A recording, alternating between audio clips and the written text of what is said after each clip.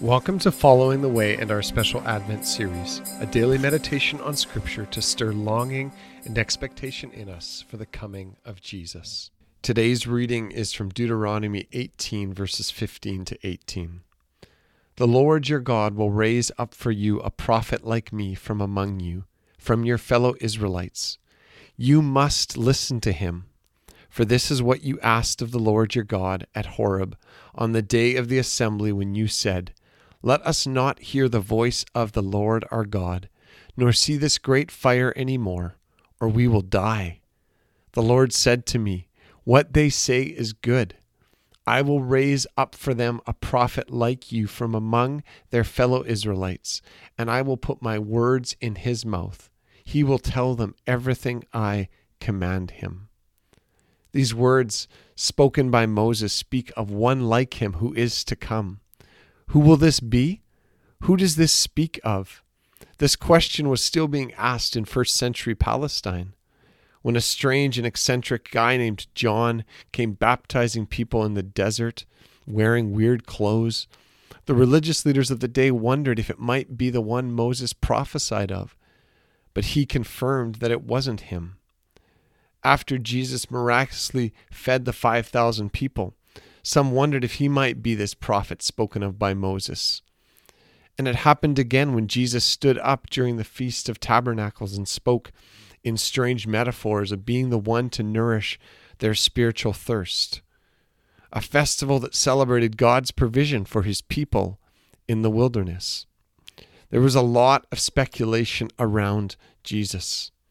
Would he be the one to lead his people again? And Jesus, sensing this movement as a desire for the people to make him their king by force, withdrew. And the truth was, Jesus was this prophet prophesied by Moses. But this prophet would not only lead his people, he would change the very way that we relate to God and have relationship with him.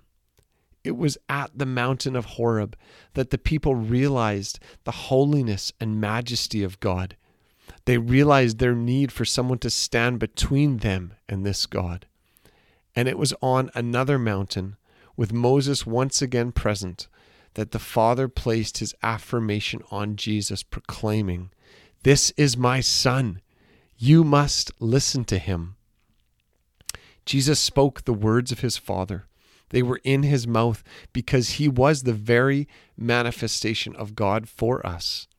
In Acts 3, Peter begins to preach to his Jewish brothers and sisters, and he points to these very words in Deuteronomy to speak of Jesus as the one who will bring times of refreshing from the Lord, the one who has been raised up and will come again to restore everything as promised. And we can see throughout Scripture this promise being fulfilled. God was raising up his chosen one from the stump of Jesse, spoken of by many of his chosen prophets, one that would come as the ultimate prophet, raised up far beyond what was expected. But this prophet would not come to simply establish an earthly kingdom for Israel.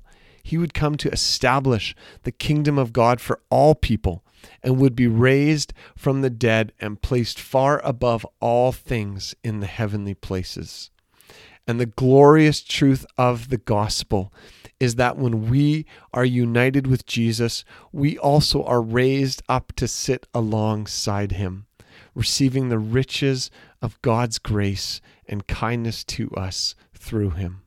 And this prophet, King Jesus, is also coming back again to restore all things.